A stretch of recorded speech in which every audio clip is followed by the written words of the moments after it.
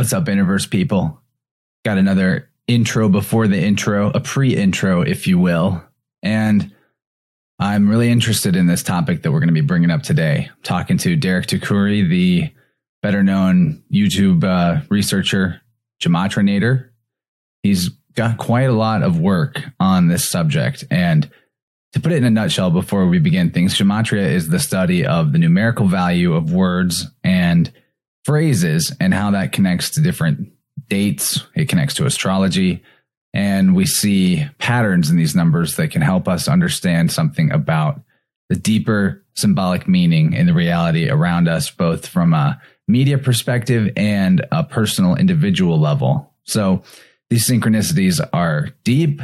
They can be sometimes really obvious and jump right out at you as soon as you start to do the research, or they can be difficult to riddle out and find. But I think there's something to it. I have done my own explorations with it. I found interesting connections in my personal life with the numbers, but it doesn't necessarily come easy. You'll get a few that jump out at you right away and you think, oh, wow, there's definitely a pattern here. But then you start putting together your name, the numbers for your name and the numbers for other people important to you, and you might not notice the connections right away. But if you start layering in, looking at dates and the distance between dates, you might find more connections than you're initially discovering. And it might be one of those things that's not really there for everybody as far as obvious numerical connections. But there's so many numerical potentials whenever we're looking at dates, we're looking at names and phrases and things we might be interested in, or really everything could be encoded into numbers. That means that it would take quite a lot of work to look at every part of the puzzle. So I hope you keep an open mind on this conversation with Derek. It is definitely a wild subject. And if you get into some of his research and other people who do this on a full-time basis, you will see that there's something there, but it's, while simple, not necessarily the easiest thing to start cracking yourself. But maybe it is. Maybe you've got a mind for it. So anyway, in the Plus extension, which you can get on patreon.com/Interverse, we're going to talk about the dividing line between artificially conceived gematria significance that we might see in conspiracy or in mainstream media events and celebrity names and things like that. We're going to look at that in comparison to the organic matrix of numbers that embed themselves in our lives and nobody's in control of. No one's creating artificially, and try to figure out where the dividing line is between those two things. We also talk a lot about Derek's 666 riddle and Kobe Bryant in the Plus extension and a whole lot more. But I just wanted to give you guys a heads up that it's a really, really wild Plus extension. You might want to get on the Plus membership if you haven't and you've been listening to the show for a while for this one, because it's a deep one. But all right, I think it's more than high time I actually start the real show. So thanks for joining us, and get ready, buckle in, and I'll see you on the other side. There's a universe inside each of us. The Interverse podcast is your portal to that infinite realm of ideas. I'm Chance Garten, and I'll be your host as we serve up inspirational sound waves from the brightest minds with the highest vibes. And we keep searching for the empowering perspectives we need to create our greatest masterpiece of all, our lives.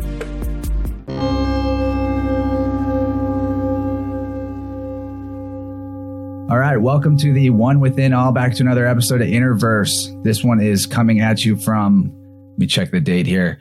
It is June 13th in 2020. And, you know, the date is actually a pretty significant thing. And we're going to be talking about that with today's guest, as along with all kinds of elements of how numbers encode our reality.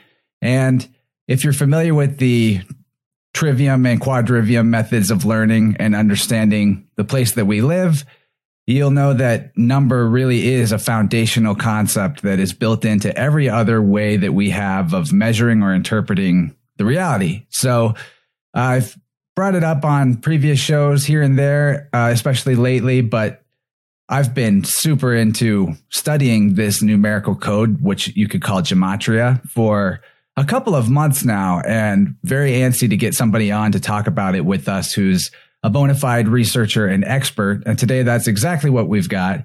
Derek, let me see here. What's your last name, brother?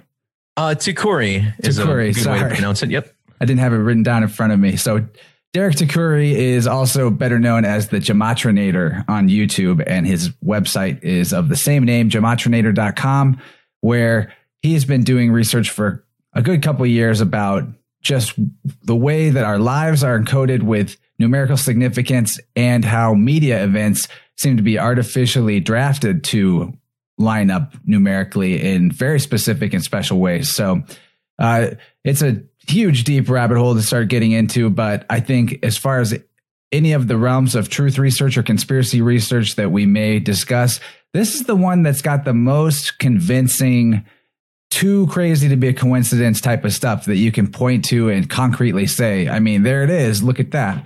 So we're going to get into the theory of gematria with Derek today. And in the second hour, maybe get into more specific events and occurrences. But I really just want to introduce this topic to you guys so you can start looking into it for yourself and researching it and putting in your own important dates and your own names into calculators that will show you the numerical equivalent that those words might have. And you can find that calculator at gematrinator.com, which will be linked in the show notes. It is the first and best, most complete gematria calculator in the entire internet. So you can basically type in whatever you want, see it through lots and lots of different ciphers, and start making the connections for yourself. I'm really appreciative that Derek is coming on today. So I hope you guys go follow him on YouTube, support his work, check out his website, and start getting your minds blown. And Derek, thanks for being here, man. Welcome to Interverse. Thanks a lot, Chance. It's an honor to be on here, and always love the opportunity to share this with more people. Yeah, it's definitely one of the easiest ways to sort of convert somebody from a normie into a truther, I would think, if they actually will look at it with you. Sure. I'd say what's probably more accurate is that it's the best way to turn a skeptic into a truther. Because people, they tend to believe what they want to believe. They will find things to support their current beliefs before they're willing to change their belief theory. I think it really takes someone to look at the news and, like myself several years ago, to just think, wait a minute, something is really off. And then when you show them gematria, once they have that seed planted, that to me is one of the best ways to wake some people up. And you don't have to be that mathematically inclined, is the beauty of this, is that it's so simple. And part of the reason I was skeptical about gematria when I first came across it is because it was so simple. I said, this is almost too easy. But when you start running the numbers and looking at the dates yourselves, that's why I built the calculators, because I wasn't happy with the methods available. You start to realize that something very strange is definitely going on. So tell them a little bit about yourself, man. Like, you got interested in gematria before you started researching it quite a lot, right? And you, if I'm not mistaken, you found gematria in your own life and personal events that made it seem significant to you before you started actually looking into the gematria of the fake news headlines that we see every day. Sure. Yeah. So my awakening kind of came in two waves, I guess. The first of which was back in 2004 when a friend of mine at work, I was like 18 going on 19 at the time, showed me a video from Alex Jones on 9/11. And I was never into conspiracies before that, but 9/11 always seemed off to me. I didn't just didn't seem right. It seemed like there was more to it. So that was huge for me. I started to see the news and the world as a stage. I started to wonder about other people around me and how awake they were. But throughout my 20s, it didn't really help me in life. I didn't go to college. I didn't really have much going for me. So I had to focus on work and building a career for myself. I ended up in a relationship for 7-8 years and just kind of brushed it off and mostly ignored it.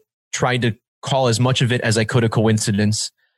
But then around 2015, specifically the Charleston church shooting, I remember watching news coverage on it and the videos they were showing of the shooter, Dylan Roof, and the way they were covering the story. I said, man, it feels like they're trying to make me feel something from this story. Why can't they just report the facts? It feels like they're really diving in deep into parts of this that the news has really no business in. So I went on YouTube and saw that people still thought Sandy Hook was a hoax. And I'm like, wow, this hoax theory stuff is out of control. I'm going to find enough evidence to show that Sandy Hook happened and show these people they're crazy, because I was intolerant of that at that time.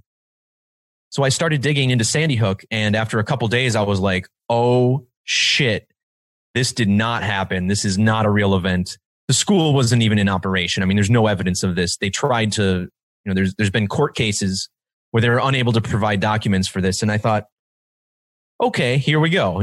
So in my search for truth, I found a bunch of different YouTube channels, because obviously the TV wasn't showing me anything I wanted to see. And a lot of these channels were talking about how the primary goal here is to take our guns. And I still believe that's a big part of this agenda in the long run. But, a lot of these channels had high production values.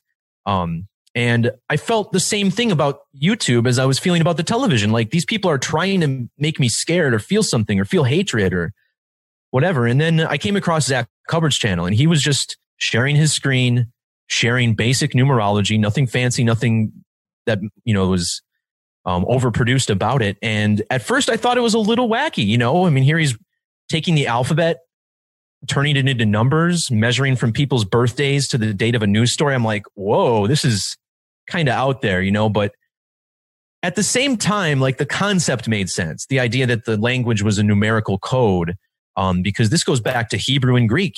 Some of the original languages that humans spoke were also, they doubled as numbering systems. So in Hebrew, in Greek, if you wanted to write the number, 311 or whatever, you would use letters. So you would use the letter that's worth 300.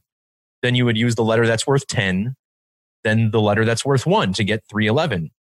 And in English, we have separate numbers and letters. We have the alphabet 1 through 26. And then we have separate numbers. But that's kind of relatively new in human history. So the idea that it was a numeric code made sense, but I had a hard time believing it was used in the fashion that he was saying in the media. So ultimately, throughout like 2016, I was using these calculators online myself, and I wasn't really happy with what I was seeing, because I knew there were multiple ciphers and I wanted the study to be more efficient. So I had a lot of programming knowledge about Excel at the time because of my job. That's how I got to work for the company I do now. So I was using Excel, and I started paying attention to this myself. And I felt like I was finding a whole bunch of things that Zach wasn't sharing that I thought were way more interesting. And it's not that Zach, knew about them and chose not to share. It's just all of a sudden we had this new way to look at things. And eventually this turned into me making the website, gematrinator.com. I realized a lot of people don't have Excel or aren't very proficient in using it. So the website's been great for that. But essentially throughout 2016, I was waking up to, it seemed like these sports events were rigged, and, all these phenomenal things were happening. The Cavaliers came back down from 3 games to 1. The Cubs came back from 3 games to 1 in the same year, 2016. I thought there must be something to this, especially since Zach was predicting like the teams that would be in the Super Bowl months ahead of time. So, at the time I was like, this numeric code that I'm looking at, this is all 100% conspiracy. This is man-made conspiracy. That's the only way my mind could process it. So, ultimately this led to the date that the Cubs won the World Series. And prior to the World Series, I made the prediction actually during the series. I was at work at a lunch function, and a couple people asked me what I thought was going to happen because they knew I was a baseball fan. So I told them, I think the Cubs are going to win. And they're like, really? You a Brewers fan? You're going to say the Cubs are going to win? And I said, everything lines up, and I even told them like the Cubs are going to lose 1 more game. So they go down 3-1. Then they're going to win in 7 games, and they're going to win in extra innings. And the winning run is going to be scored by Kyle Schwarber. I said all these things. And then basically all of that came exactly true. The only exception is that the winning run wasn't Kyle Schwarber. It was the pinch runner who replaced Kyle Schwarber on base. So they were like, I came back to work the next day, and they were like, people were looking at me like, what in the world? How did you know it to that level? And I was freaked out myself, because I watched the game and I'm expecting a completely rigged game. And, maybe it was, but some of the things that happened in that game felt supernatural to me. A home run hitting the camera in left field, a wild pitch that skipped out just barely in time for the runs to score. Like, it didn't seem staged like I was thinking. So at work that day, I went back to my desk and I said an honest prayer, like the first honest to God prayer I said in a good 10 years. And I was like, all right, people are now listening to me about numerology finally. But what the hell am I really looking at? Show me a sign. What's going on? And that started this whole event, this whole process of me waking up. So that same day that I said that prayer, my sister-in-law, whose house I was actually living in at the time, just before I bought my current house, she lost her father-in-law in a workplace accident. He worked at the same building that my dad works at. And I was like, that's pretty wild that happened. And then I ran his numerology, the guy who died. And in the alphabetic order, his name summed to 108, just as it appears on the urn. And that was the same day the Cubs broke their 108-year curse. And there's so many more synchronicities with numerology. I said, whoa, like this is way deeper. This is way different than I thought. Just like that, overnight, basically. And that's when I first reached out to Zach. And, he had a lot of people reaching out to him at the time, so he didn't really respond. But finally, I called into the radio show, told him about the calculator, and he was like, yes, this is what we need. And the first Gematria video I made, he shared on his channel to like 50, 60,000 subscribers, which kind of made me a figure in the community overnight. So, I owe him for that. But yeah, I mean, that's essentially what started it. And I don't know if I would have had the motivation to go and do the calculator and teach Gematria had that event not happened, because, I mean, yes, I always felt like I wanted to contribute to waking people up and better understanding this whole conspiracy idea. But, I never knew how to go about it. And then with Gematria, it's just something was speaking to me all along. Like, you got to help out with this. This is too important. You can't just ignore this. And as long as this propaganda machine is rolling and people are living in fear because of what they see on television, to me, to my being, my soul, like I have to counteract that. I have to keep exposing what's happening to people so that, they can go back to living free lives and not be scared of the unknown, which has been the whole agenda for decades. And, especially this year in 2020, it's been frustrating because in 2018, I used my understanding of biblical numerology to predict that 2020 would be the next year of the big 9/11 catastrophe. So the next big 9/11 scale event would be in 2020. And I even said that it would be in Seattle. And a suburb of Seattle is where the first case of COVID-19 was diagnosed. So, when we talk about predictions, there have been a lot of predictions made. I'm trying to get to the point where we can make like exact predictions. There's going to be a shooting in this city on this date. And whatnot. And we're starting to get there. In fact, over the past couple of weeks, I've been talking about June 20th and how this points to a potential Trump assassination. And that was before Trump began scheduling his campaign rallies. So he said he was going to be in Tulsa on June 19th. This news just came out a few days ago. And then after facing all this controversy, he changed the date to June 20th. And I'm like, man, he can't just be in the White House and get assassinated. He's got to be out in public. So, well, I don't want to get too into that because nothing's really happened. And I've always been sketchy about making specific predictions because if I'm wrong, then it gives people a really easy chance to say this is bogus. But there's no way that nothing ritualistic is happening on June 20th. I've never seen alignments like this in my years of research. So something to think about. But essentially, in a nutshell, I guess that's my story is that, I made these discoveries, I got into conspiracy and then saw this in my own life. And then I started realizing if you write out my name, Derek Takuri, you get the same gematria as the word gematria. My first name equals numbers, my last name equals letters. And I'm like, what are the odds of this? My full name equals 1198, reverse gematria equals 1198. And it wasn't until I used my calculator that we started studying reverse gematria. So there's something deeply mystical about this. And it's every bit as much about synchronicity and mysticism as it is about conspiracy theory. I think it's both, of course, and it's important to understand the conspiracy side of it. But when you talk about the conspiracy side of it, it's a very dark energy you're bringing into people's lives. You're trying to explain to people that they've been lied to their entire lives.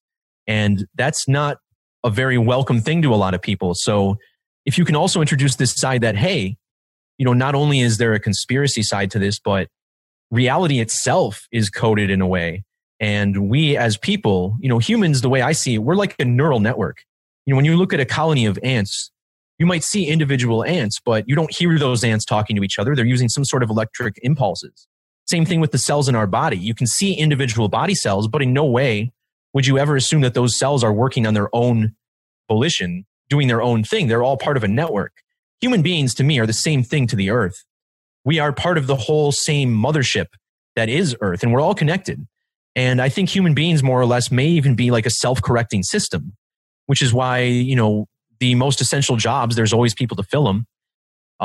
That to me is evidence further of this network. And then you look at the numerology underneath it and you're like, oh, yes, that is real. So everything people say about The Secret and manifesting your own desires, all that is true. That's all I'm saying. And all I'm saying is that there's a code to that output. So, this has origins in the Kabbalah a little bit, and we can get into that, but that's how I started, and that's what keeps me going. So now I share both. If there's a significant news event, I'll share the numerology of that event and why I think it's a hoax or why I think it's fake. Sometimes it's real. That's the thing. It's like sometimes people really do die by the numbers. In fact, they always do. I think there's a little bit of a rift in the Gematria community as far as how often people are getting murdered and how often people just die by the code. I think it's both. So yeah, here we are today, 2020. Man, yeah, there's so much there. I really am fascinated by that very question that you left off with.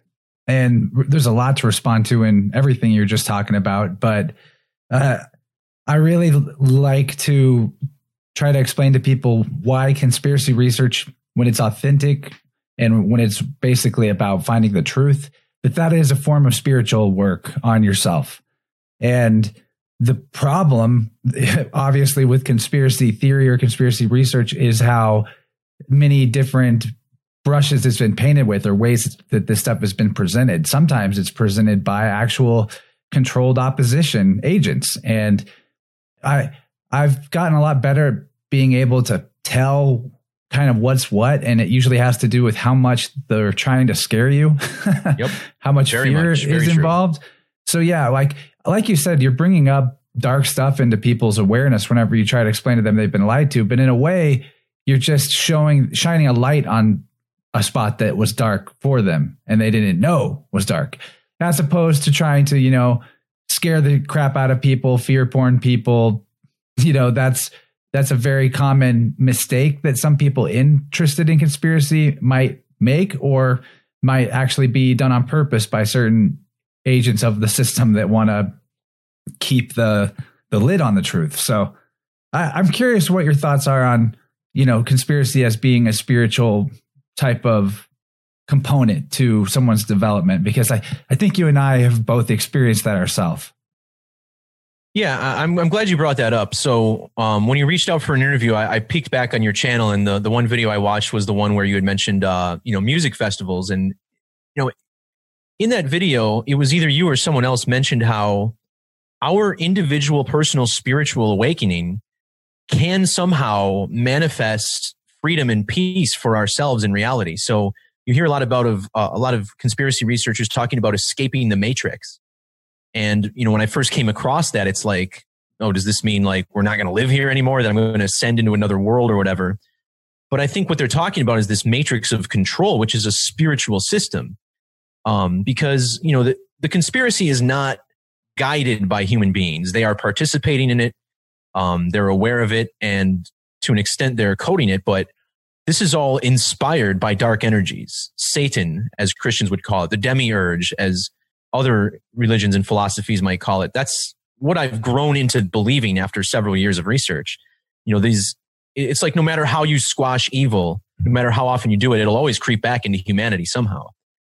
But yeah, I feel like there's a lot of channels out there that, as soon as this pandemic hit, the first thing they did is they started making videos talking about how this is going to lead directly to famine and they're going to zap us with 5G and kill us. And it's like, do you guys really think that they would have spent decades, centuries building this media empire just to take us out like that? Like, this is more about controlling our minds, because human beings are energetic beings. We're not just bodies. We're mind, soul, spirit. There's three parts. So in order to harness that energy, and they have to affect our minds, get us to accept and believe in certain things. Because if you follow natural law, which is another important part of conspiracy research to me, if you look, I think Mark Passio did like an 8 or 9 hour seminar on natural law that's on YouTube. And it's a lot to go through, but it is well worth it because it really provides great clarity as to understanding why this conspiracy is playing out in the fashion that it is. Because they understand karma is real. There's no getting around that. So the idea that I'm sharing this information, and I was inspired to share my real name and everything by Zach, who did the same. And it's like, because what are they going to do? If I put my name out there and then someone comes to my house and straight up takes me out, well, then I can be a martyr, I guess, then that gives legitimacy to it. But that's not going to happen because that's not how this works. If they did that, they're bringing all sorts of negative energies onto their tasks and deeds. The key is to make people think that that's what's going to happen to them. Right. And that's why I'm not sure the whole Trump assassination thing is real. It's just like they could be trying to manifest it through coding and numerology, but then, maybe it doesn't actually happen. I don't know, but you're right. So they can't attack me physically. What they could try to do is try to attack my reputation and that such. And they've done a lot of that to Zach. My work has never been quite as popular and common. And plus for me, there's really not much to go on as far as negativity. There's nothing from my past to really dig up and assassinate my character with. So they have to rely on that. They have to make you look loony. They have to make you look crazy. And then, long-term, maybe remove your ability to make money. Fortunately, I haven't fallen victim to any of those tricks or whatever, but, because the way I see it, when I was 16, I had a very strong spiritual experience with God. And at the time I was like, I don't know what life is. I don't know what I'm doing. Help me out. What should I do? And I kind of accepted those energies. And now for me, the way I see it, as long as I'm helping people on their path and shedding this light on the part of their life that was previously dark, then hopefully God will help protect me in doing that. And that's my belief. And so far that's panned out. And that's really the evidence I've seen with everybody in this community who's doing this. It's been a lot of years that I've been paying attention to this stuff. And that to me seems very legit, very true. So I think there's a lot of, and YouTube is infested with fake truther channels. I mean, I don't want to get into flat earth theory, but I think that at least to a large extent, that has a lot to do with it. And they're just trying to distract people with as much as they can and still keep them in that 666 fear box. Because they know that that's the best way to manifest their actual desires. And it's been a struggle with mine, of me too, especially in 2020, watching coronavirus and people be afraid of it. It's hard not to get upset with people and angry at people, but that's exactly what they want. They want those divisive energies down on the public so that people can drop their vibrations and then accept the more and more suffering. And that's essentially what they're asking us to do, is suffer more and more slowly by slowly. That's why we're being asked to wear a mask for this virus, which has not proven at all to be more deadly than a common flu. They're like, well, it's either the mask or the virus. Well, for someone like me who's grew up with asthma, a mask in front of my mouth is really, really constricting and highly annoying, So my point is that, we're being asked to accept little by little. And at what point do we say no? And already I'm saying no. I'd rather risk this alleged virus, this invisible thing, which, if you want my opinion, science has been manipulated since the 40s at the very earliest or very latest, just to build these narratives that viruses can be contagious and deadly. I don't think there's been pandemics in the past, but,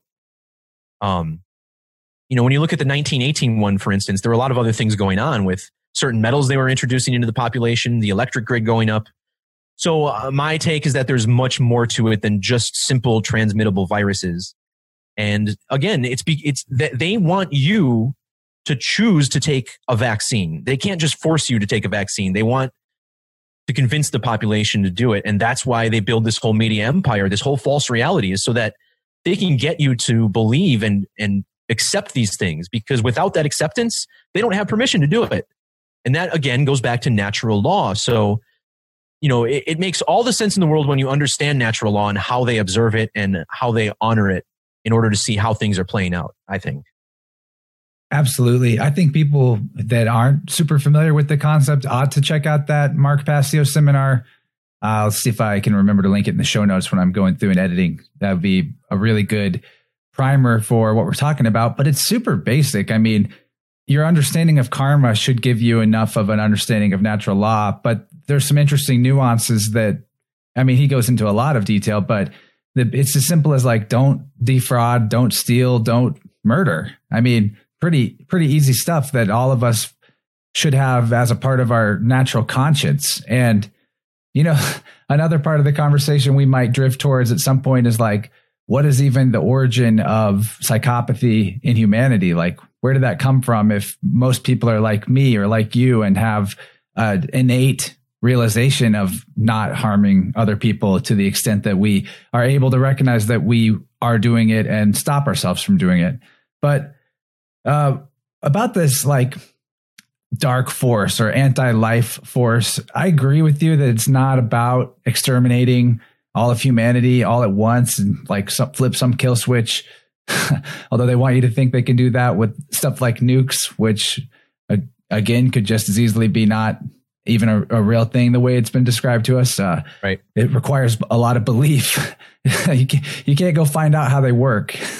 That tells you something right there. But I think the deal is that this other side of the coin from goodness is like unable to imagine or create. And one of my ways of understanding God or the infinite or the all or the totality is that it's very much the same thing as what you experience as imagination.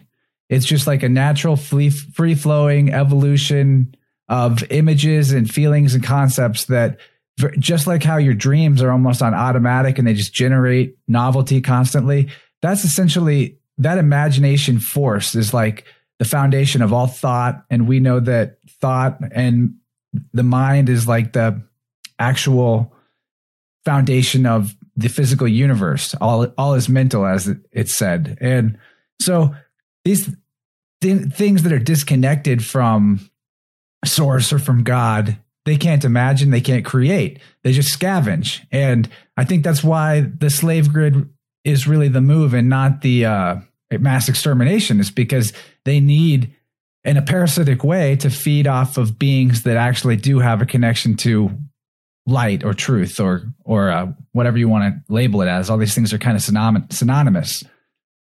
Yep. Yeah, I definitely agree with that. Because, you know, when you listen to music that is produced by the Illuminati, so to speak, and this is all over the place. I mean, it's most big hits on the radio, Jay-Z, Beyonce, Katy Perry, things like this. These songs are engineered scientifically, not creatively, because they're manipulating your brain waves and your emotions. It's manipulative. It's not to build this bridge to light. And, you know, one thing I always say to people too is like, you know, I've gone to several music festivals where you hear this music that's just so uplifting, so awesome, and it just makes everyone feel and glow and smile and just love everything. And I'm like, how can these festivals sell out 500,000 people every year? These tickets sell out in minutes. How come this music isn't on the radio? You can't turn on an FM radio station and find like uplifting trance or EDM or anything like that. And to me, that is just like a perfect example of how this conspiracy understands the idea of energy and music, how it relates to energy and positivity. And then this is all about the 432 versus 440 hertz also, is that they're kind of creating these discordant brainwaves with the music that we listen to, which I still listen to. I mean, I still enjoy it, you know, whatever, as long as you're aware of what's happening and not letting it affect you. I think that's great.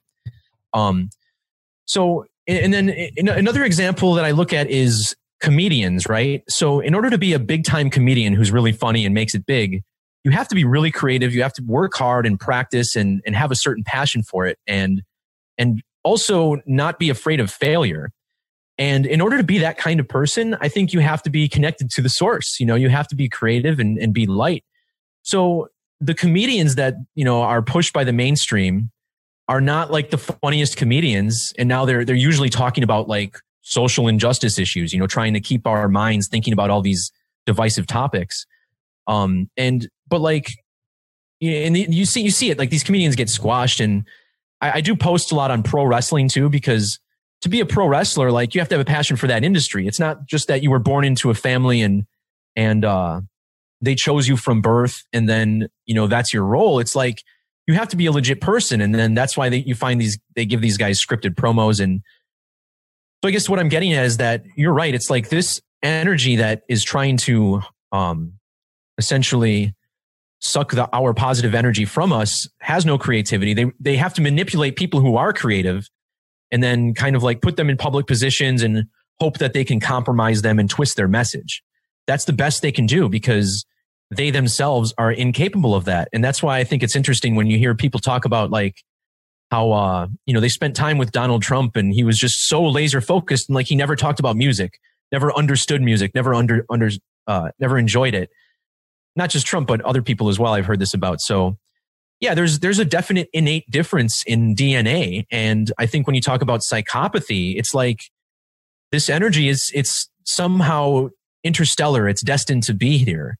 And it's part of this neural network, I think, some sort of balance, and when you talk about coronavirus and what's really killing people, I mean, yes, it does certainly seem that people are getting really sick and perhaps there's a new strain of flu. And I don't know if you've had a bad flu before. I have. And I'm like, am I going to die? Like flus can be really bad, So a lot of these people who are getting sick, it's like, I was that sick with the flu 12, 13 years ago, but because the media is telling them it's a deadly virus, hey, if you believe it, all of a sudden the spirit of death may enter you. And I 100% believe that's a part of this is that this is spell casting.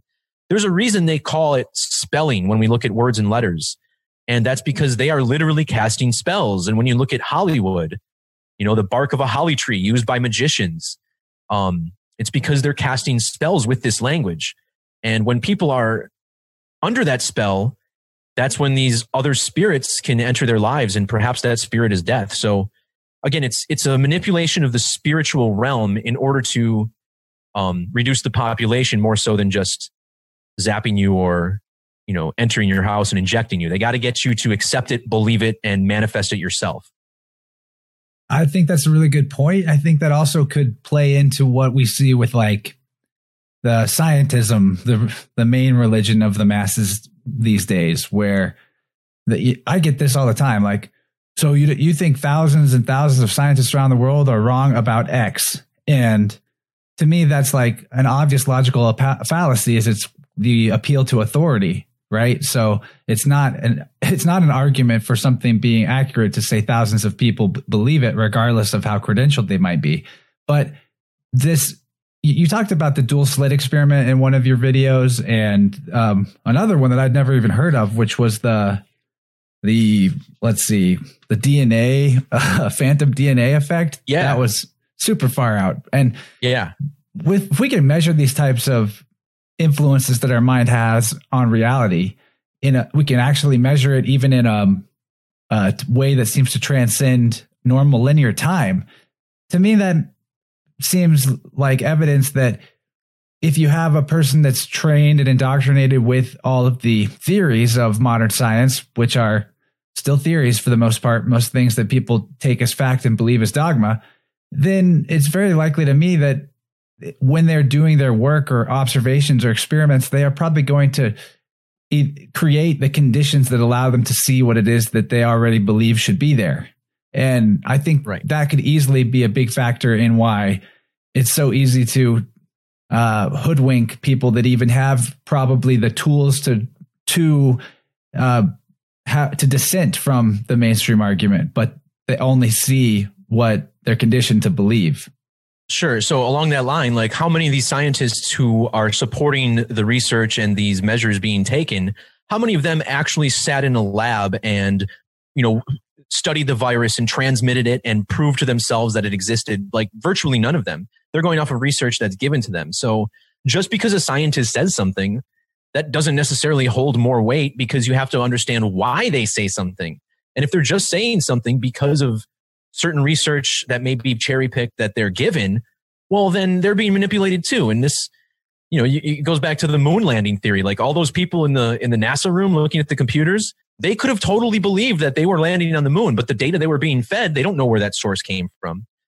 So it's similar to me in the science community. And you look at these World Health Organization, the CDC, all erected right around the end of World War II.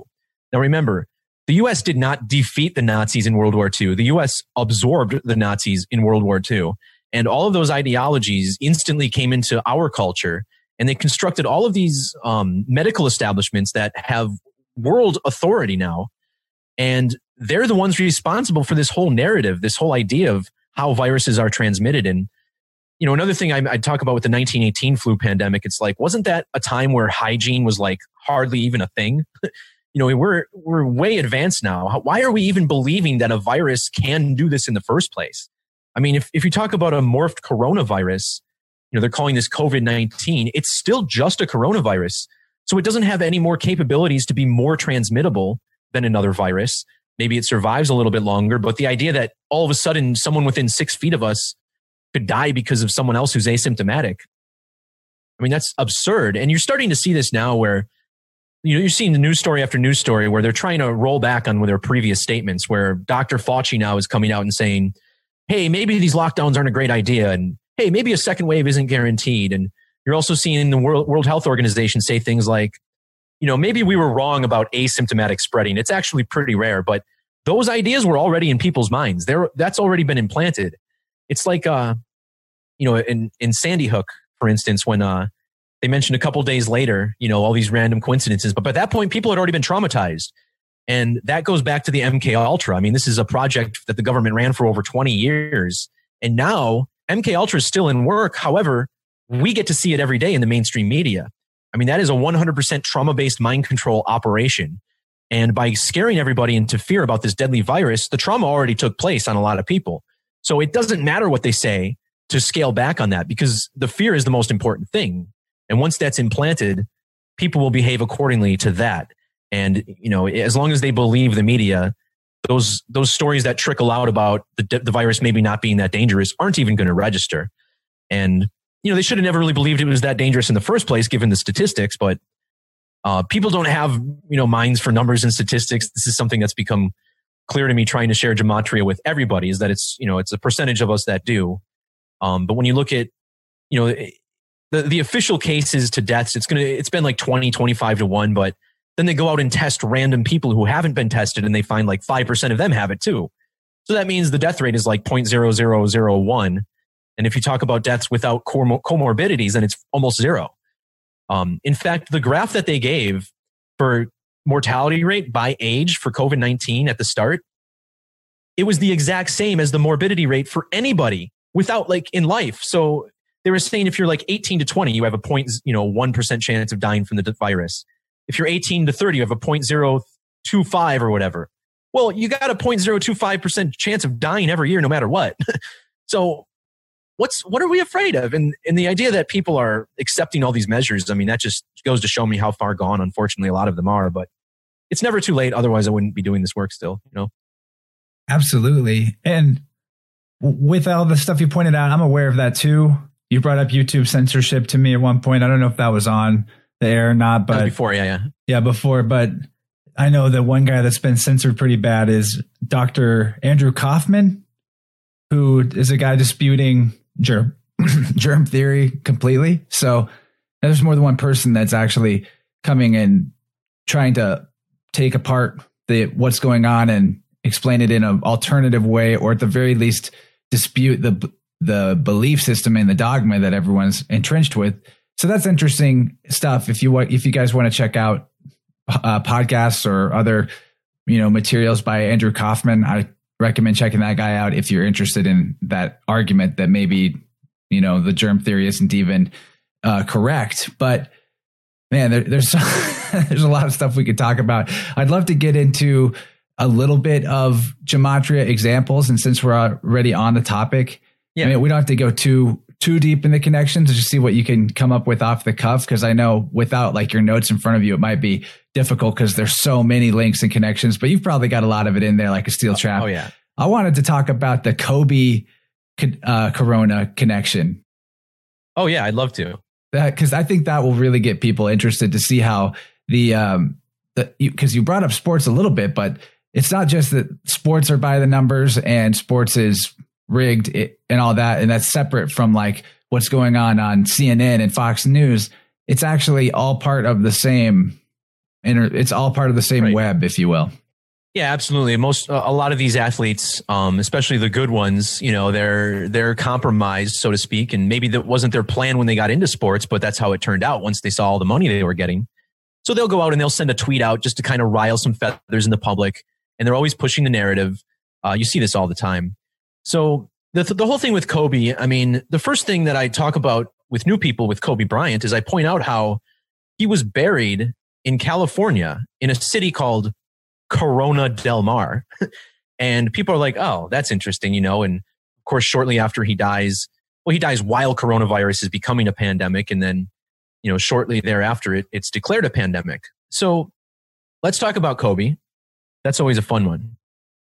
So when we're talking about gematria, this is geometry within the language. Some people pronounce it gematria or gematria. I like the hard G because it's geometry in language. So essentially what this is the idea that letters are numbers. And the most basic cipher that I teach is called English ordinal, which assigns a number to each letter in the alphabet relative to its position, 1 through 26. So it's essentially the most basic cipher there is. And would it work if I did a screen share?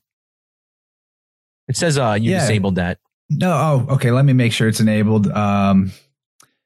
Sure. Try it now. All right. Okay. We haven't done this very many times, but it's definitely something I can do, and it'll be part of the video. If you guys listening now are on just the audio RSS feed and want to hop over to the YouTube video or the Facebook video or wherever you might find it and just find this part of the show by the timestamp, then you'll be able to see pulled up on the screen share that we're looking at the gematrinator.com calculator, and he's going to start. And I think this is kind of crucial for this part of the conversation because it's one of those things where if you can see it, not just hear it, It kind of sinks in a little bit more, just how beyond coincidence some of this stuff is. And you can see how it all adds up. Yeah, I feel like gematria is definitely a visual topic. You can listen to it and understand it, but it requires much, much more focus. So it's always better to share visually. So on the screen now, what I'm showing you is the alphabetic order. And these are the base 4 ciphers. We'll talk about the rest of these in a second. But again, the most simple, the most basic English ordinal. And in this method, you see the name Kobe equals 33. And this is a number that's commonly stamped into basketball legends. So we recently had Michael Jordan, Michael equals 33. His documentary aired during the pandemic.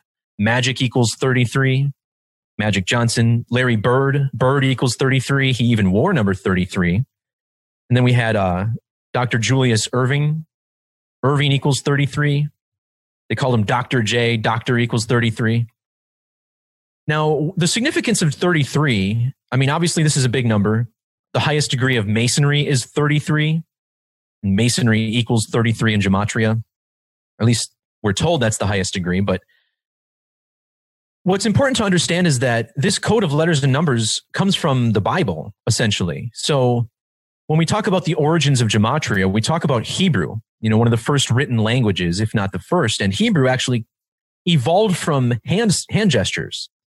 So people used hand gestures to communicate. This turned into the Hebrew alphabet.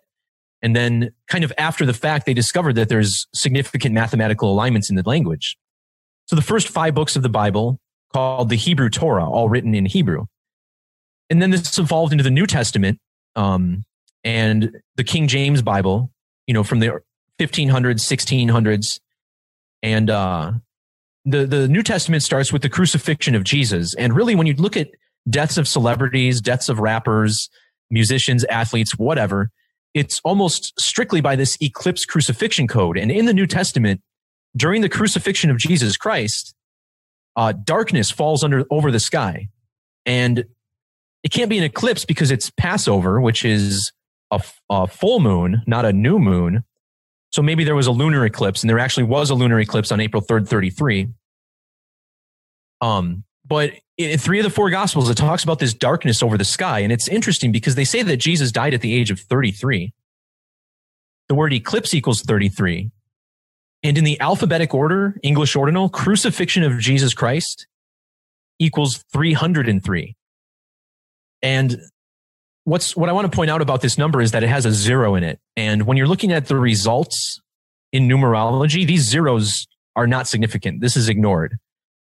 And that's why the Jewish gematria value is also significant, 24. Think about Kobe Bryant wearing number 24. And this is because it's all part of this crucifixion code that they use on our celebrities. So the name Kobe sums to 33 in the alphabetic order. And of course, again, Jesus, 33. We're taught that he was crucified in 33 AD. Well, 33 has prime factors of 11 times 3. Prime number is only divisible by 1 in itself. 33 not a prime, so you have factorization. And the reason that's interesting is because when you write out Kobe Bryant, it equals 113, like 11 times 3. The National Basketball Association in reduction equals 113. And speaking of this reduction cipher, this is very related to English ordinal. Essentially, what we're doing here is using the rules of numerology to reduce a double-digit number to a single digit. So here we see J, the 10th letter. Well, this is a double-digit number. So in order to get the reduced value, we have to add the digits together. 1 plus 0 is 1, which gives us our reduction value. And this works for every letter up through Z. Z is the 26th letter. You add 2 plus 6, you get 8. So Z becomes 8 in reduction. So this is also called Pythagorean or, reduction gematria. And this is the one that really seems to bring everything together. I mean, you read any numerology book, they say that this is how you calculate the numbers of your name. So, and then we also have the reverse alphabetic order, which is Z through A, 1 through 26, just a simple flip of the alphabetic order. And that method can be reduced also. So these are like complementary ciphers to the ordinal and reduction. And this provides a little bit of symmetry. I guess I won't get too deep into that now, maybe for the second hour, but so I want to just say about the ciphers real quick. If you were like a spy agency or someone trying to encode information that you didn't want everyone to find out, but you wanted it to be visible to others that understood your code, you would use multiple ciphers. You wouldn't just use one cipher. You know what I mean? So right. I think that's really relevant to have that as like a foundational understanding so that you're not just like, well, if you use enough ciphers, it's going to work eventually. But, you know, there's a reason why there's more than one cipher available. Right. A lot of people, as soon as they see the reverse order, they're like, oh, now you're playing with numbers. Well, what you said is exactly correct. And I try to stress that to everybody. Like, if they were coding things where it was just one method and you could just see the same number with everything, well, that would be too obvious. I mean, that would be too easy to wake up to. But because you have these calculation methods and they're all logical, you know, flipping the alphabet around, think about it. As above, so below. If we can play records backward and get hidden messages, why can't we turn the alphabet backwards and get hidden messages? So it just seems logical. As far as Jewish gematria, this other cipher, this is also called Latin gematria, and it's based in the Latin alphabet, which was the world's most prominent language for hundreds, if not thousands of years. And you'll see the letters that were created for the English alphabet are at the end of this cipher. And when we talk about large number ciphers like this, we're essentially looking at a mirror of the ancient Hebrew gematria and Greek isopsephy charts. Notice how they number these letters differently, 1 through 9, then 10 through 90, and then 100 through 900. So there's another method called English Extended, which uses a similar structure, but it uses our current 26-letter alphabet. So the ciphers that you see on the screen now are the base 6. These are essentially the same 6 ciphers I use in every decode.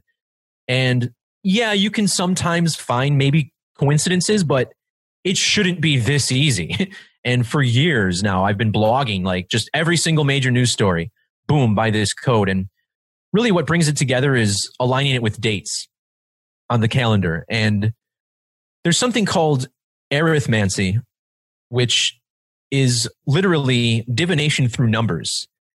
And I contend that that's all this is. Gematria is divination, of course, exploring the conspiracy behind it as well. But when we're talking about arithmancy, to me, it's not just gematria. It's also understanding how dates work. So when we look at the name Kobe Bryant in our base ciphers, I want you to notice these 41 in reduction and 157 in the reverse order. When you pull up Kobe Bryant's date of birth, you find it's August 23rd of 1978. And he died January 26th, 2020. Well, look at how old he was when he died. 41 years, 157 days, just like his name gematria, 41 and 157. Now, think about how, like I mentioned, he was buried in Corona del Mar, which is something you can find in his Wikipedia. Buried in Corona del Mar. Well, coronavirus was declared a pandemic by the World Health Organization on March 11th, or the 11th of March, written 11/3. Kobe Bryant equals 113, just like that. And coronavirus pandemic in reverse sums to 113 in reduction. Also notice the 220, and it was declared a pandemic on 11/3 in the year 2020. And this all has to do with Donald John Trump, our president. His name equals 220. It's definitely the year of a big shift. And to me, this has to do with numerology. So in numerology, and I don't talk too much about the actual meanings of numbers in my videos because that's a science that's well explored. It's not something I'm any better at than anyone else. So I don't talk about it too much, but when we're talking about numerology, master numbers are always really important. So you're talking about 11, 22, 33. Well, notice how the word master equals 22. Well, 22 is called the master builder number. And master builder number equals 220 in gematria. And think about how the last time we had significant societal change was the year 2002 after 9/11. Another 22 year. So these are all connected. So right off the bat, we see significant things with Kobe Bryant, but the whole thing with coronavirus is a 666 riddle. And if you don't mind me imbibing a little bit here with 666, 666 is a very, like, everybody knows 666 is this evil number of the beast or whatever, straight out of the book of Revelation. But I think there's a lot of misunderstanding about what it truly represents. And if you look at the geometry of the earth, the sun, the moon, that to me is what this entire code is based off of. So the sun is at, let me see if I can find this here. So one of these posts I did explains how the Earth's axis, the polar axis, is tilted 66.6 degrees from the plane to the sun. And not only that, but that means this leaves an angle that's 23.4 degrees. If you measure, the other way from the polar axis to the orbit axis, so to speak. And 234 plus 432 is 666. And if you look at the radius of the sun, you find it's 432,000 miles. So the number 666 is significant to the geometry of how this all works. Now, if you write out sun, moon in gematria, you get a value of 666 in Sumerian. And this number is coded into the moon as well. And let me explain. When we write out this phrase, mathematics of the circle, and I want you to think about the shape the moon is in the sky. The ancients would have just seen it as just a circle that just goes around in the sky. Well, mathematics of the circle sums to 666 in Latin gematria. And when you multiply 6 times 6 times 6, you get a product of 216. And in English ordinal, this same phrase equals 216. And then you look up the moon, and you find out the diameter of the moon is 2,160 miles, exactly at the equator. If you take the Roman numerals for 2160, which I have to think about sometimes, 2160, and then type in the moon, it sums to 666. And then you write out 666, it equals 156, which in Hebrew is the same value as their word for eclipse. And an eclipse can only occur 1, 5, or 6 lunar phases after the last eclipse. Remember how I said it's a 66.6 degree to the plane of the sun. Check out plane of the sun. 156. Eclipse equals 33 in reduction. Very significant number. Well, 33 equals 156. And then you look at the 156th prime number, and it's 9/11. And all of a sudden, it's like, whoa, 9/11? That's the date of the biggest false flag terror attack in U.S. history. And in 2001, it was the first time. Now, grant this only happens like once every 400 to 500 years, is that there's a total solar eclipse on the summer solstice. That happened in the year 2001. So all of this has to do with eclipses. I mean, significantly so. I think you're totally right on with that. The eclipses are, well, I mean, we're between two big eclipses. You could say that if this book of Revelations script is the playbook that things are going off of, that the two eclipses we're between could be like the beginning and end points of something to do with that. Yep. And I totally feel that. Actually, the last, the big one that was in 2000, it was in 2018, right? The total eclipse that covered the Midwest of the United States. August 21st, 2017. 2017. I always mix that up. Yeah. So I was actually in an area where there was totality for that. And it was a small music festival type gig. And one of the things that blew my mind the most about that was that, first of all, everyone had these eclipse glasses on.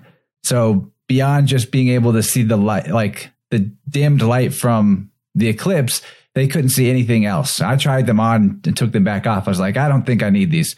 And anyway, me and one other person didn't wear them. And we're the only people that observed that during the eclipse, right as the corona of the sun, if you will, started to shine through the where it's being covered, like when the disk starts to just uncover and there's that first ray of light from the eclipse ending. And right at that point, a plane flew right across the path of the sun at that exact spot where the light started to peek through. So it was like, wow. From our observation point, this plane intersected the uncovering of the solar disk in perfect timing while trailing huge pink clouds behind the plane that spread out and covered the whole sky after the event. And nobody at the whole place that I talked to, except one other person who wasn't wearing the glasses, even noticed that there was a plane flying in front of the sun while they were staring at it. And it was the weirdest thing I've ever experienced as far as like mass illusion, I guess, like all these people that literally didn't see what happened right in front of their eyes. And I just wondered what your thoughts might be on that. Well, that's really interesting. So you said you were at a festival. Were you in Oregon by chance? No, a lot of my friends went to the Oregon one, but there was actually totality could be seen in Missouri, which is where I'm at. And so this was, gosh, I can't remember the name of the town. I can look it up some other time, but it was called Darkening of the Sun Festival. And yeah, it was actually in the total eclipse path. So yeah, that's really interesting to me. I was in Southern Illinois for it. And I mean, there were people who were wearing their glasses during totality, but that to me is so dumb. Like there's no reason to wear your glasses once the moon completely covers the sun. That's what's so beautiful about it. If you're wearing the glasses during the totality, you're missing out on the best part. So when I didn't have the glasses on during totality, obviously. So when the sun started to show itself again, you talk about those, like, you don't just all of a sudden see part of the sun. You see these like these light bursts, sort of this diamond coming back. And that to me was one of the most powerful parts of the eclipse. I heard like conspiracy rumors or whatever about NASA sending up balloons in the path of totality that were going to explode and like just like send some sort of virus down to the people who were watching it.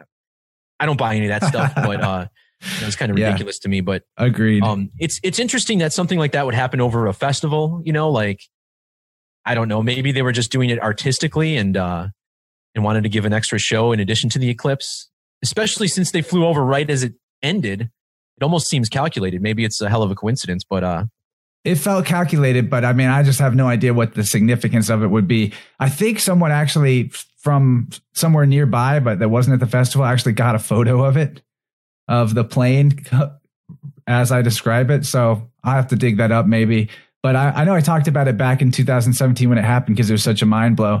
So we're at the top of the first hour here, ready for a short break. And it's a good spot for people to hear from you where they can find your stuff again. Of course, the show notes will be containing all the links to Derek's channels, but, remind them one more time in their ears. Sure, right on. I'll just spell it out real quick. The name of the website, it's called Gematrinator, and that's spelled GEM as in mother, ATRIN as in nature, ATOR. Or you can just go to Google and type in Gematria. And on the first page, you'll probably see a link to the world's best Gematria calculator, Gematrinator.com. I'm also on Twitter. I believe it's at Gematrinator. Gematrinator.com, and on YouTube, Gematrinator_85. So my first YouTube channel was Gematrinator_64. 64 is my birthday. Birthday even equals 604 in Gematria. Then my channel got deleted, so now I'm using my birth year of 85.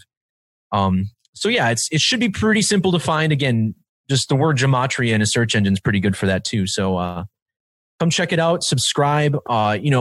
YouTube, although they're not deleting my videos anymore so much, they have changed their algorithm. So you can't find my stuff until you go to like page 10 or 20.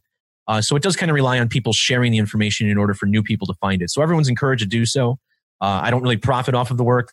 I don't ask for money very often outside of times where I'm funding my website so the servers stay online. But yeah, everything's free to share. Everyone's encouraged to do so. And if you think someone's a skeptic and you want to wake them up to this side of reality, then by all means, everyone's free to do so.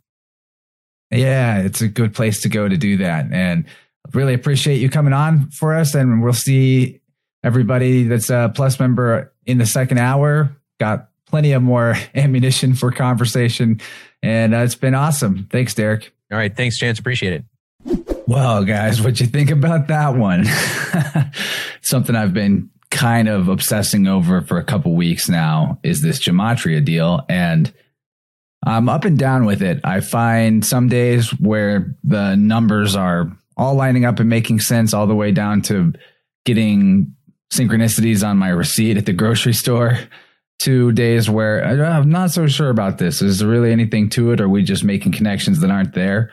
So if you're on the fence like that, I'm right there with you. I kind of try to stay in the middle on everything and not overly believe any one thing. But sometimes the evidence is hard to dispute as far as being coincidental, especially when you look on the conspiratorial side of Gematria and you're considering just where all these numbers are linking up from. Like, is that really organic, or is there some kind of spell being cast? And you got to realize even the English language was created by some Vatican monk a while ago, quite a while ago. But it's a controlled language as far as the priestcraft that went into designing it. And I think a lot of people would agree that in a lot of respects, the English language is kind of a slave language. It's also the language of the, seemingly the freest people on earth right now. But the mainstream religions, the language we're given, all of these things are like an operating system that in many ways is coded with slavery in it. I mean, slavery to a lot of different aspects. I won't go into it all the way, but one evidence that we are modern day slaves to governments is the whole public education thing. Back in the day, your education, if it was going to be a good education, required what was called the quadrivium, which I kind of mentioned in the intro. But the quadrivium is the 4 classical arts of number, geometry, music, and cosmology. I got a quadrivium book right here that I recommend anyone picking up if you're curious about the subject. It's just called quadrivium. But what these 4 arts are actually doing are showing how number is encoded into everything in the universe. So first is arithmetic. And I thought it was so interesting that Derek brought up arithmancy in the plus extension, which I guess is divination based on arithmetic. But obviously math is a foundational thing you got to understand before you start moving into any other type of higher sciences. And the second part of the quadrivium, being geometry, is showing how number and space correlate, because you're looking at volumes, distances, diameters, all that. Shape, that is number in space, in distance. And then, of course, music is number with time, number and time combined, because, well, you could consider that the numbers are the tones and the time is obviously, the meter and the rhythm of the music. And then the fourth part, cosmology, is actually combining number with time and space at the same time, because you're looking at distances, but also circular patterns whenever we talk about, say, astronomy or astrology. So in the long ago times, the philosopher teachers probably wouldn't even want to take you on as a student if you didn't already have a solid grasp of the quadrivium. It's really important. And you do get a type of geometry class in modern public school. You get the cosmology that they want you to get, the NASA cosmology. That's got a lot of problems with it that someday we're going to talk about in its own episode. And music is optional. So that should tell you a lot right there. The music is optional in school, and it's not something that is required. I mean, obviously, I don't think anything should be required or forced on humanity, but if we were going to have a good public education system, you would think that they would attempt to balance the right and left brain aspects of what they're teaching kids, but that's not what we get. Anyway, I did some experimenting with gematria just before I started this outro right here. I was looking up my parents' names, which I hadn't checked out yet. And what was weird was they had the same value as each other in reverse ordinal. So that was kind of cool. Deeper connections were a little bit harder to find, but I did find an interesting date connection between me and my sister, where one of the numbers in her name was the same as the number of weeks it was from my birthday to when she was born. And she's my younger sister. So stuff like this is kind of hard to pull out, and it takes a real mind for the riddles. But, there's some value in that, because at the very least, you might be able to use these ideas as a way to show somebody that's kind of locked into materialism that there's something deeper going on. These coincidences are mathematically unlikely.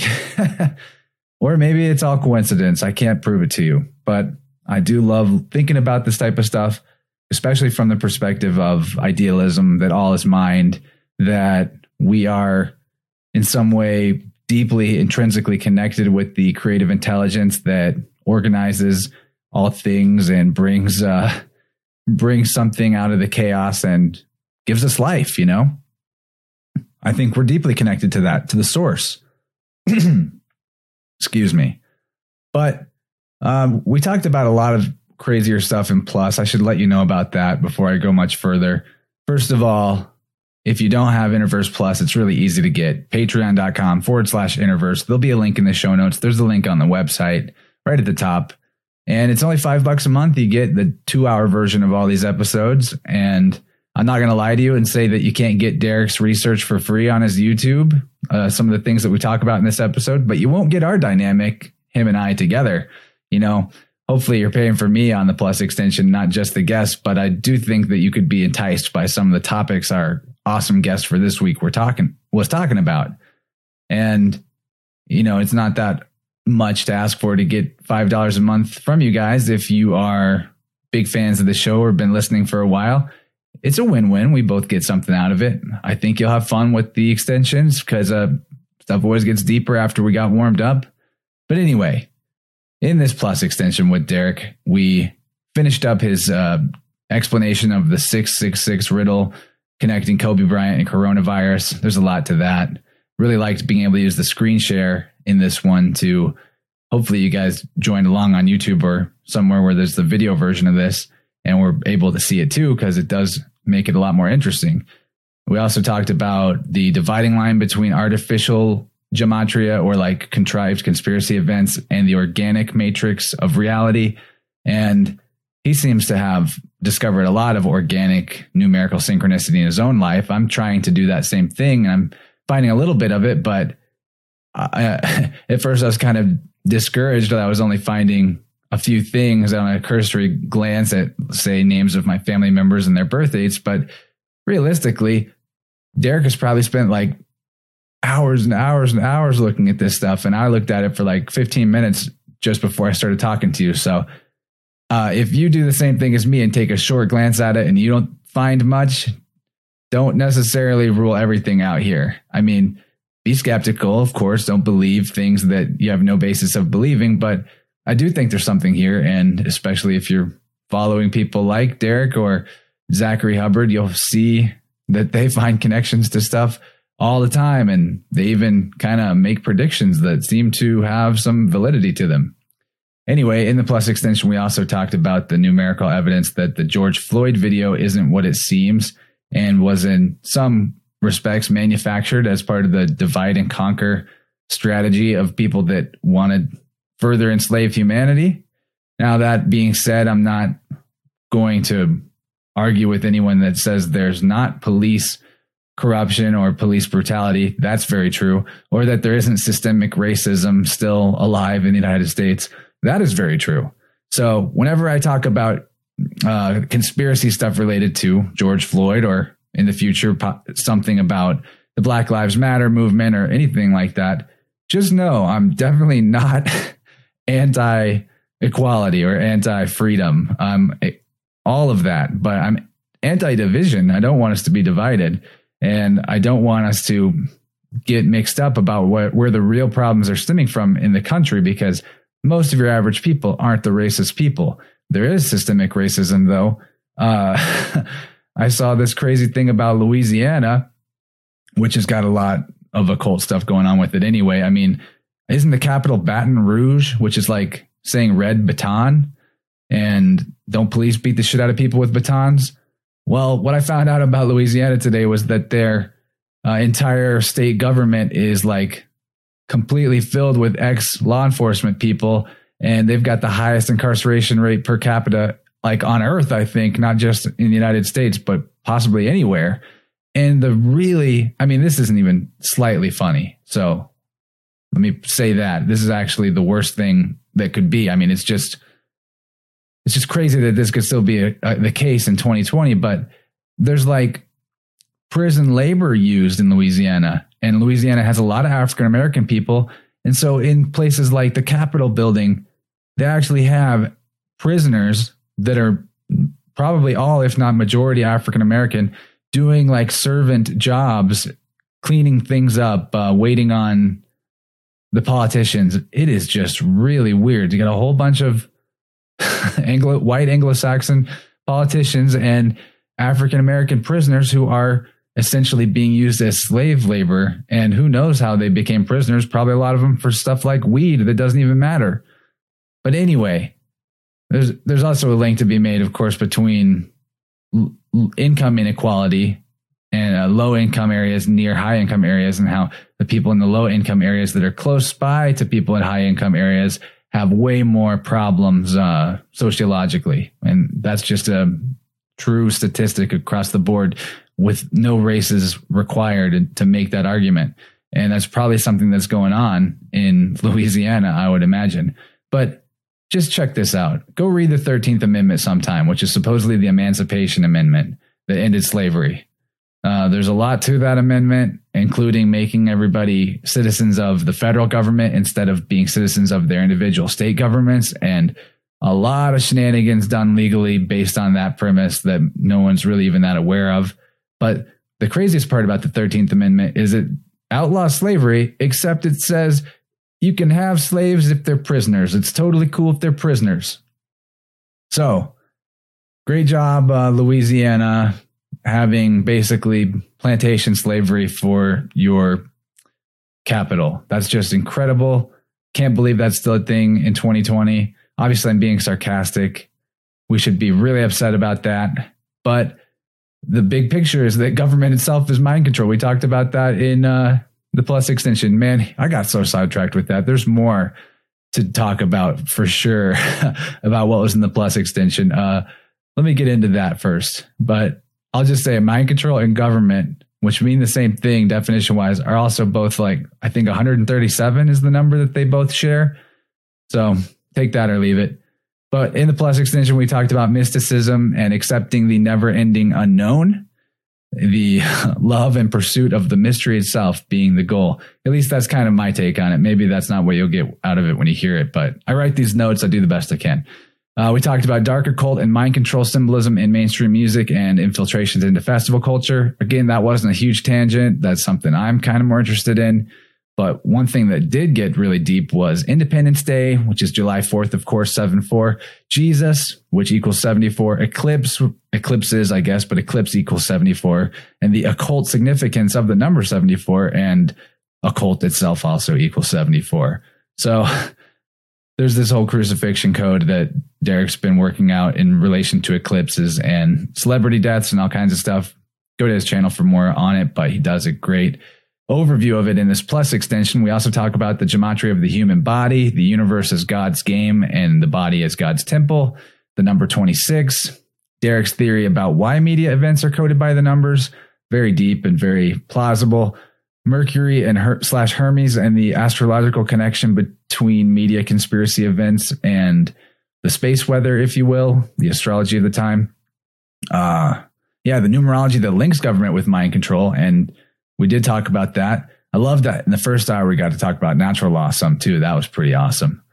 We talked about the massive significance with the last and the next total solar eclipse over the United States and the gematria encoded in the United States and ancient world's distance measuring units, which that last one is a real mind blower because so one thing that Derek mentioned in the plus extension was that he doesn't see the flat earth idea as having validity other than, he wasn't like completely dismissive of it. He wasn't calling flat earth believers stupid, but he thought that it was more likely that the numbers that were given about the distances to different luminaries and bodies in the sky, that's all right because all the math shakes out. But I really wonder. First of all, I'm earth shape agnostic, so don't come at me from either camp and try to tell me I'm a shill. I don't believe NASA and I don't believe anything else till I can figure it out in a way that satisfies me for myself or have someone walk me through it in a way that I understand. But, there are very interesting arguments for a flat earth. I really like the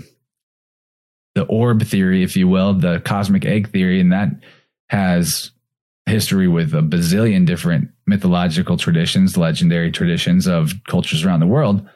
And I do think there's some seriously evil reasons that dark forces would want everyone to believe we're just a spinning rock, a speck on a spinning rock flying through a limitless empty void instead of being in some kind of biologically designed experimental snow globe. I don't know which is better now that I think about it. But yeah, he brought that up about the flat earth thing. But I have to say, I could also see the same people that created the language that we use and gave us the heliocentric model, which is, by the way, the Vatican again. Ding, ding.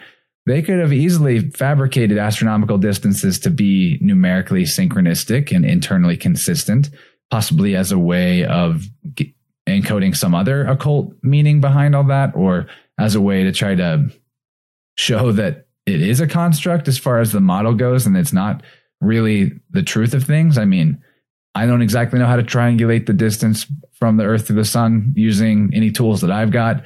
To be fair, I haven't tried to figure that out, but that's a really deep and crazy topic. And maybe we'll get into it in more depth sometime in the future. But I really love talking to Derek. So I hope you guys are already subscribed to Gematrinator on YouTube. He's a cool dude. We definitely have a lot in common. And I think we might even be friends now. And I want to have him back. So he had mentioned he's willing to come back, but he wants to do some kind of deep dive on a specific topic and not just sort of ramble around the multiverse like we just did on this one, overview style. So if there are any topics you'd like to see us do a gematria breakdown on, some I could think of would be maybe like 9/11. That's probably so full of stuff it might need more than one show, but maybe something not conspiratorial, maybe something cooler. I don't know. Let me know. And there's a couple ways you can let me know if you have a gematria episode you have in mind, or just want to make a suggestion for any other guest, or just want to hit me up. First of all, you can always email me, chance@interversepodcast.com. But I finally got the Interverse Discord channel set up. If you guys know about Discord, probably a lot of you do, but it's sort of it was originally for gamers, but it's just a nice handy chat app that you can get on your smartphone or on your computer or log into from a web browser. And we do have an Interverse Discord there. There's also an Interverse podcast group on Facebook. doesn't seem super active. I'm not super active on Facebook, so that might be part of it. It's kind of the devil and I don't want to be there, but I still get people finding my show through it. So I got to use it to an extent, or at least I feel like I got to use it to an extent. Technically, I don't have to. But yeah, those are the 3 ways you can contact me and maybe even get in touch with each other. So get on the Discord, come say hi. Let's all start some group chats we'll make some channels based on different topics. It'll be cool. And, now just as I'm thinking about it, one of the channels on the Discord could be like, share your art. I really want that one. Come on there and show me cool stuff you're making. That'll get me happy. I'm already pretty happy, but I'll be even happier. So I think this outro is getting close to 20 minutes. And I think that means it's probably time for me to wrap it up, right? I'm going to get to have too long of an episode here and mess myself up on file size. So I better go. But before I do, I'm going to play us out with a song by our friends Elusive Tuna. They are listeners to the show out of Bristol in the UK, and they've got a cool new song called Space Face that they shared with me. Got some Rick and Morty references in it for the keen ear to pick up. And it's spelled, their band is, or their production act, if you will, is called Elusive Tuna, but it's spelled ILLUSIVETUNA. You can find them on SoundCloud, linked in the show notes as well. So it's the illest, oosivist tunas out there. And I like this kind of music, so was happy to play it on the show after they shared it with me. And if you make music, share that shit with me. Again, the Discord's a good way to do it, but you can message me on SoundCloud as well, I guess. And yeah, I gotta go. This is definitely 20 minutes now, so too long. Got a lot of stuff to say, apparently. Support the show on Patreon. Share the show with people that you know. In person is the best way to do it. The algorithms don't like the shares on Facebook and all that, but do what you can to get this kind of information out there and get people thinking outside of the materialist box. Even if you're skeptical of this stuff, you got to admit there's some appeal to it, some interesting stuff to it. All right, I'm out of here. Love you guys. Talk to you later.